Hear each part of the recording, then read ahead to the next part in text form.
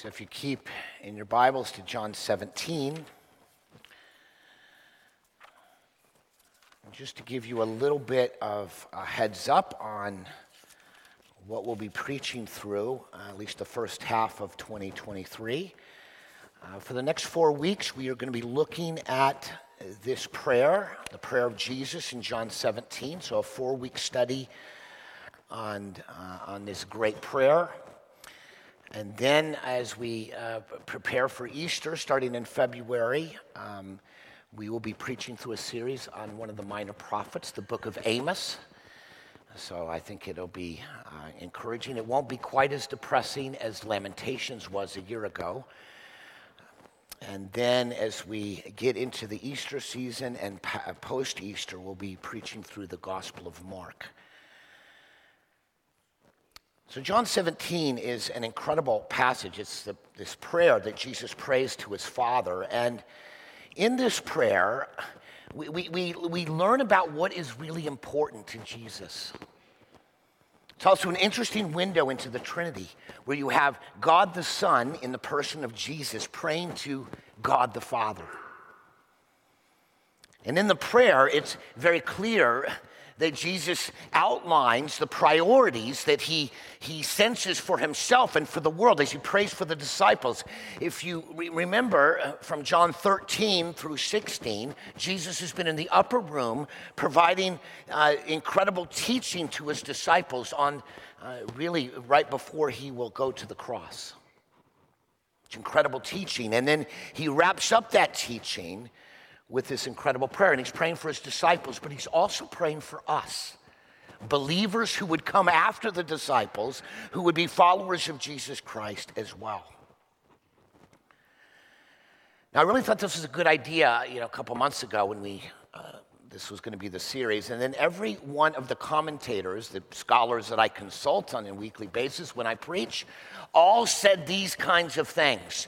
John 17 is the most complex, the most powerful, the deepest. We're standing on holy ground when we deal with this. It's so rich, it's so incredible, it's almost impossible to understand.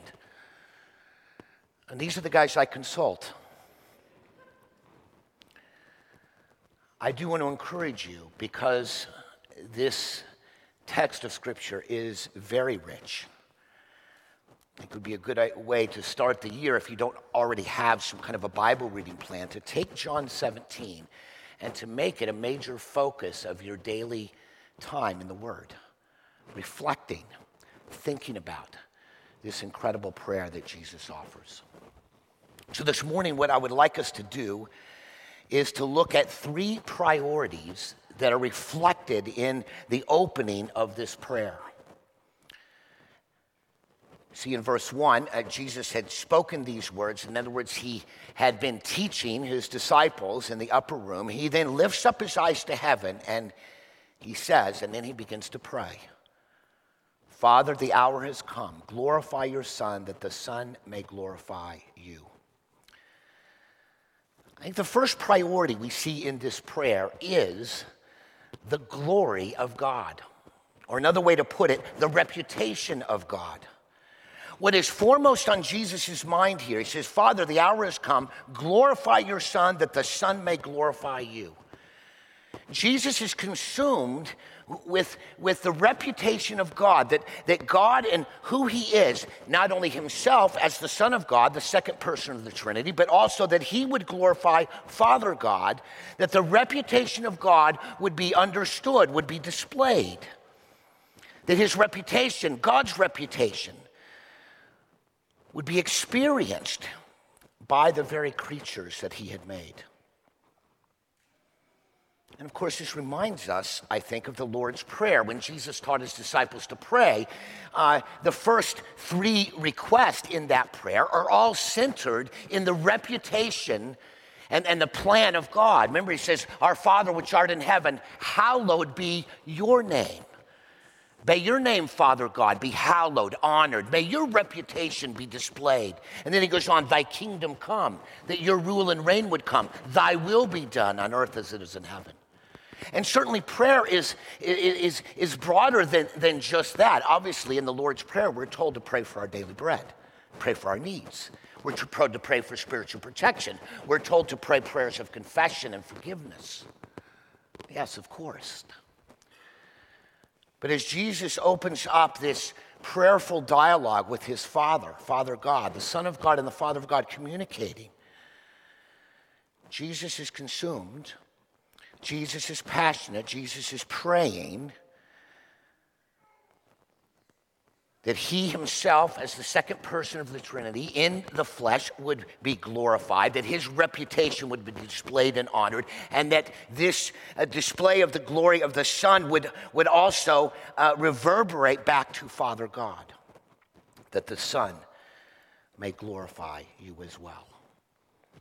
And what Jesus is concerned about, that the honor, the splendor, the love, the grace, the righteousness, the holiness, the mercy, the forgiveness, all of the attributes of God would be on display, would be seen and displayed and understood and followed and worshiped.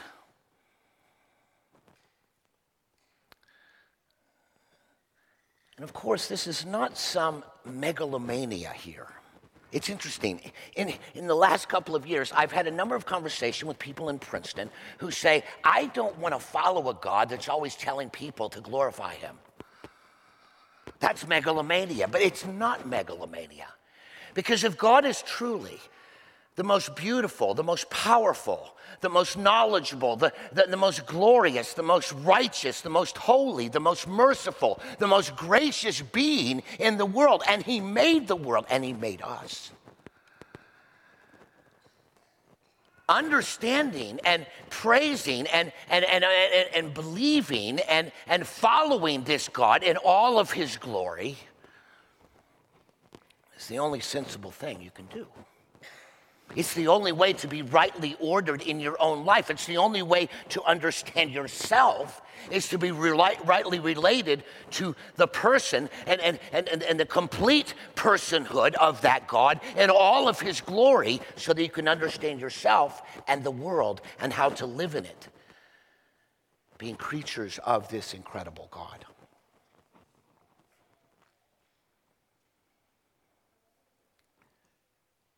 A couple of years ago, many of you know Craig Hoppy. He often serves in the cafe. He often gives rides to people to church. His wife Mindy passed away this past summer. And a couple of years ago, Craig and Mindy invited me to their home. And Mindy was describing to me that she had just been diagnosed with Lou Gehrig's disease, which would eventually take her life. And obviously, it's a devastating diagnosis, and the prognosis was not good. But as Mindy said, as I tried to find out how she was doing and feeling, etc., Mindy looked at me and said, my one prayer through this ordeal that we are going to go through is I want to see the beauty and glory of God displayed in my life through ALS. And that was her purpose. I called her on the phone throughout that disease. It has progressed. And I would often ask her, what can I pray for? And she says, I want the glory of God to be displayed in my life. And she made it a point with every doctor's visit and every procedure that was done to try to let people know that in spite of her illness and in spite of her poor diagnosis and the prognosis, that she wanted to give honor and glory to God.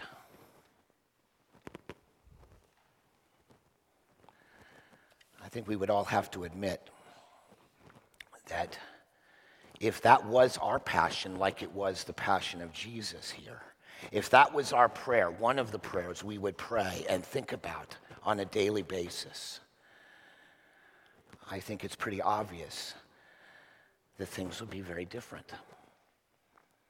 That we would live for this higher purpose. We would live for this higher goal. We would live in light of who God is in a deeper, more profound way. It would make a tremendous difference in our life. I do want to recommend a book that will help you in this area. I just finished it. I love the title. It's kind of provocative. It's called Biblical Critical Theory by Christopher Walken. is a great book because it traces theology, starts with to Trinity actually, and creation, and then the fall and sin, and then redemption, and the death, burial, and resurrection of Jesus, and the second coming, and proceeds to help us understand the incredible sort of theory of how the world really is according to the Bible. And when you read this, I think you will be more convinced than ever that our God is great. Our God is amazing. And that everything he has done and how he's revealed himself in his word is to show this incredible glory and splendor. And that in all of the things that he has done and according to his person, he provides us with this incredible, rich way to understand him, to understand the world, and understand ourselves. It is amazingly, spiritually, and intellectually so satisfying. The first priority for Jesus was the reputation, the glory of God himself. May that be one of our main priorities. Well, there's a second priority, though, because Jesus gets more specific in this glory of God part of his praying. He says, Father, the hour has come, glorify your Son, that the Son may glorify you. The second priority is that the reputation of God and Jesus, both God the Father and Jesus, the Son of God, the reputation of God and Jesus is in the death, resurrection, and ascension of Jesus. When you see that phrase, Father, the hour has come, you will see this throughout the Gospels, but particularly in the book of John. Several times Jesus says, before this moment, my hour has not come. My hour has not yet come. And what Jesus is specifically referring to here is his death. His hour has come. This is why he has come. God in eternity past had a plan to redeem the fallen world. And that plan involved the Son of God, the second person of the Trinity, putting on a human body, coming to earth, living and dying as our substitute, and rising from the dead, and then ascending back to the Father in glory. This is the sort of penultimate way that the beauty and glory of our God is displayed.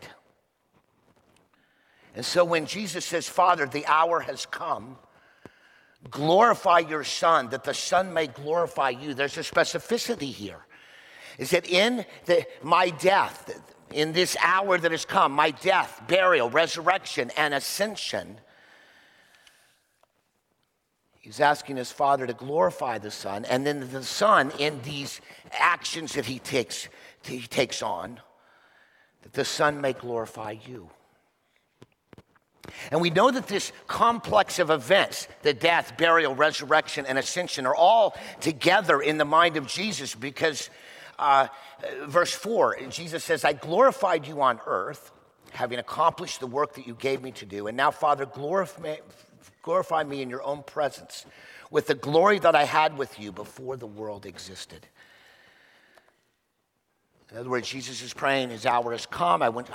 Lord, glorify me, help the world to see the beauty and glory of what I am doing as the Son of God for the world. But then I also want you to be glorified in what I do so that the world can see the beauty of this three-in-one God and the incredible gift of grace and love and forgiveness displayed right alongside God's righteousness, his justice, that he would oppose sin and that sin would be taken on in Jesus.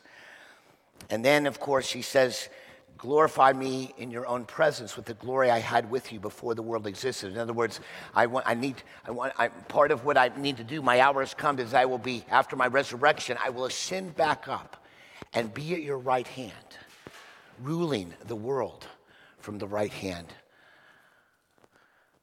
of you, Father.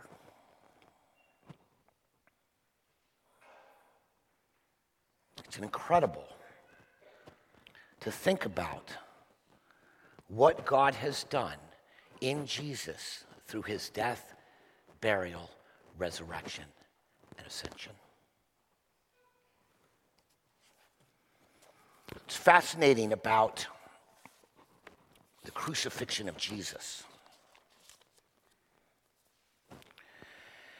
is that crucifixion for the Roman Empire was the ultimate symbol of power and the ultimate symbol of humiliating someone that the empire was going to get rid of. I'll read a little quote from the book I told you to order. Some of you have probably ordered it on Amazon even as I'm speaking. Thank you, but no thank you, right?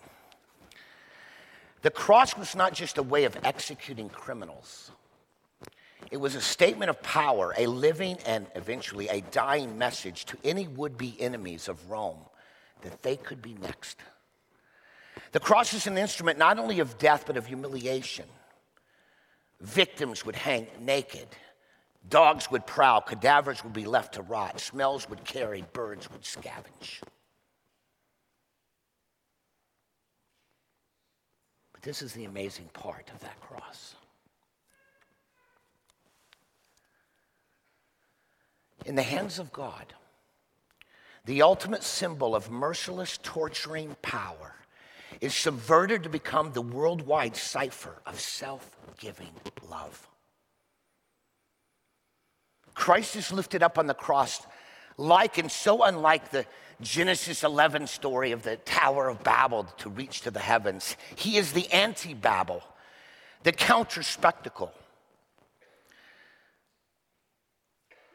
Cross of Christ takes a symbol, perhaps the preeminent symbol of Roman power, and subverts its meaning from an uncompromising, murderous declaration of imperial might to a message of grace and forgiveness. And think about this. The subversion in the cross has worked to a large degree. There are 2 billion people on this planet today. For many onlookers who are even outside the Christian faith, the cross is not ultimately a symbol of brute Roman power, but of a man dying for his friends, of God reversing the murderous extension of human power in all of its corruption, to demonstrate to the world the glory of a God who will subvert all evil and all sin through the death of his dear Son, Jesus Christ.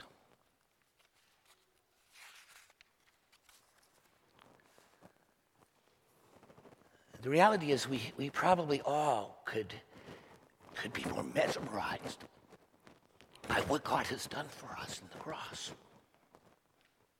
All of us should be maybe more amazed that this God who saw us in our sin and rebellion would go all the way to the cross to display his glory to the world and the glory of his Father to the world to save people like us. It changes everything. I don't have time to go into all the things that it changes.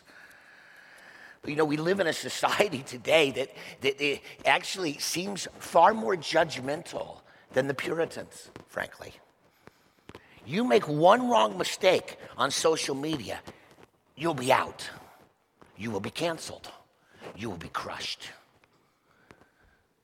In spite of the fact that the Bible is seen by many people in our culture as sort of irrelevant and a bygone book that talks about sin, what an old-fashioned concept. And yet, there are many sins that are, they don't call them sins, but many things that our culture says, if you do this, you're irredeemable.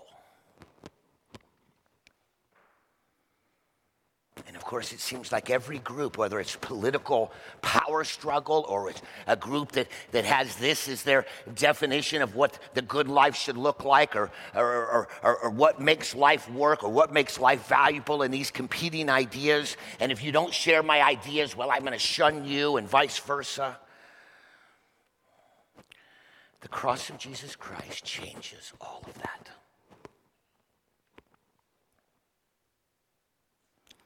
Because in the death of Jesus, that is supposed to bring honor and glory to Jesus, but also honor and glory to God the Father, all of the different ways that we judge one another have all been rendered outmoded, have all been torn down, because in the cross of Jesus Christ, what allows us to get right with God is nothing to do with us and has everything to do with what God did in his son Jesus on that cross.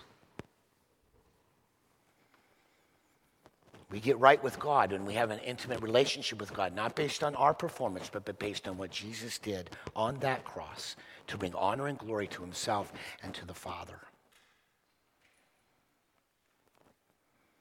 So performance, the way our culture often judges each other, is completely rendered far less important than we make it.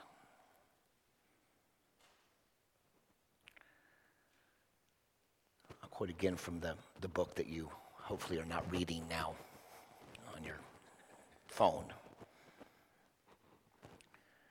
Here's how it can change us. One of the many ways it can change us. If I am a Christian, a follower of Jesus Christ who's trusted in Christ alone, his death, burial, and resurrection for your sins, those who disagree with me are not by default intellectually inferior.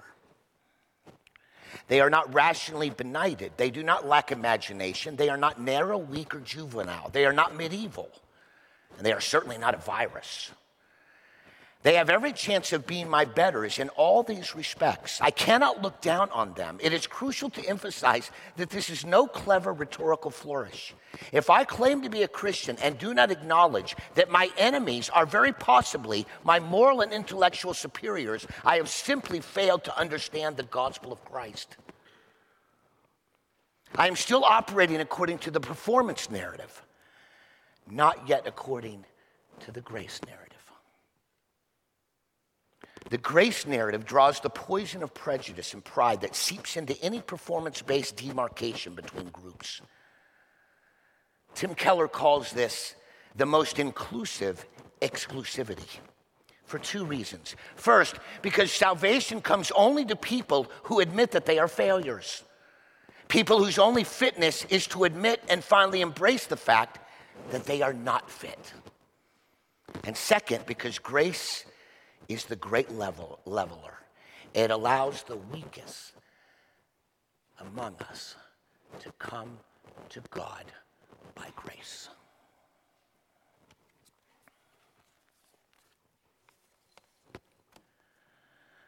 Just a minute, we're going to celebrate communion.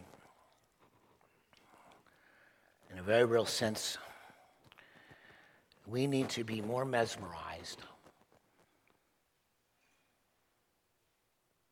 about the reputation of God in Jesus, particularly in light of his death, resurrection, and ascension. Because that complex of events, that person, Jesus Christ, the second person of the Trinity, dying, rising again, ascending to heaven, changes everything about the way we view ourselves, the way we view other people, and certainly the way we view this incredible God that has poured out his life for us.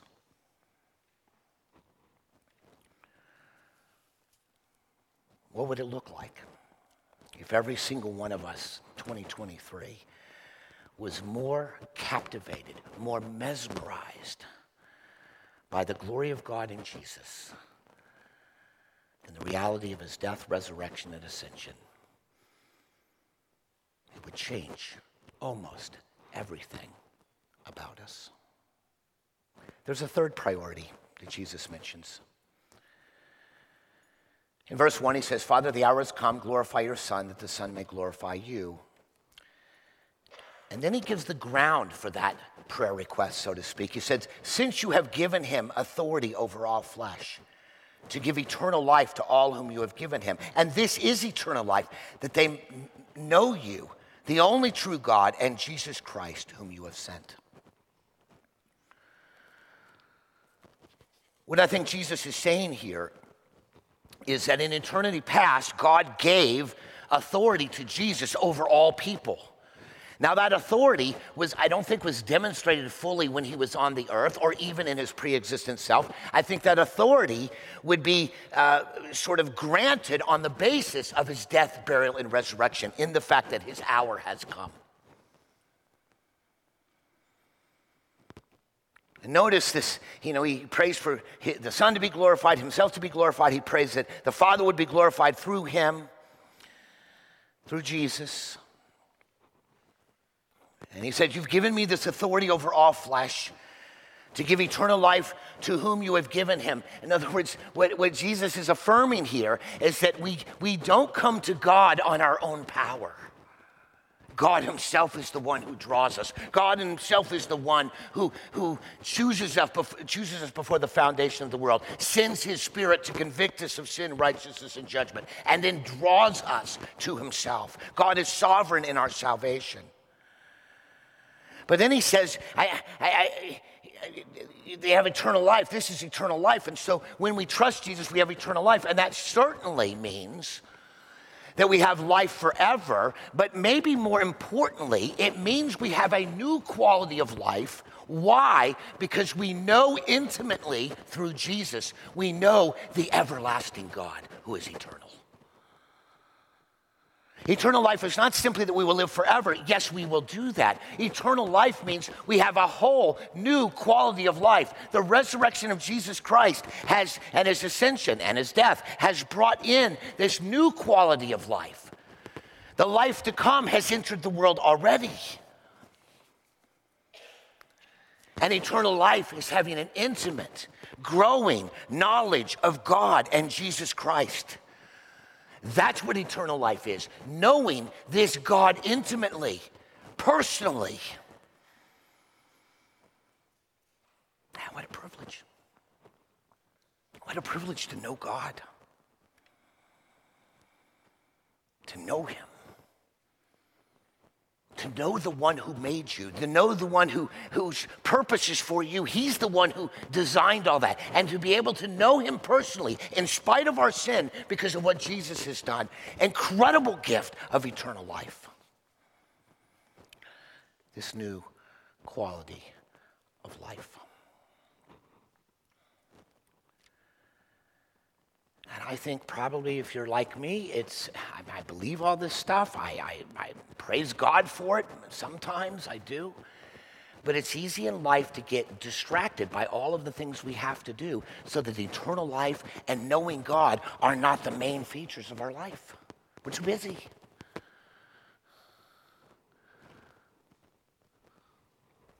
To see what God has done for us.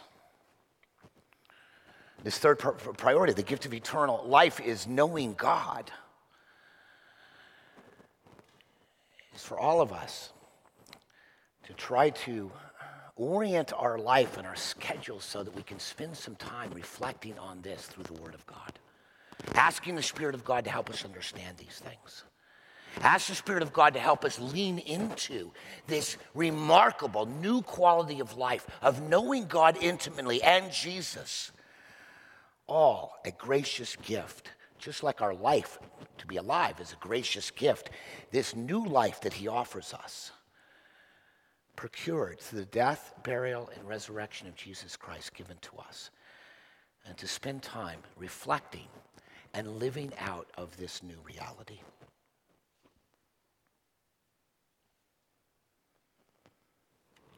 The reputation of God, singular issue for Jesus. Are we living our lives in light of that glory, in light of his reputation, seeking the hallowing of his name, as the Lord's Prayer says? And the second priority, are we wanting to see the reputation of Jesus Christ in our own life, but in the lives of others around us, be centered in the death, burial, and resurrection and ascension of Jesus Christ? And lastly, are we allowing this gift of eternal life to lean into that? To be mesmerized by the incredible opportunity to know God intimately through Jesus. Thankfully, we can apply some of this text even this morning as we celebrate the Lord's table.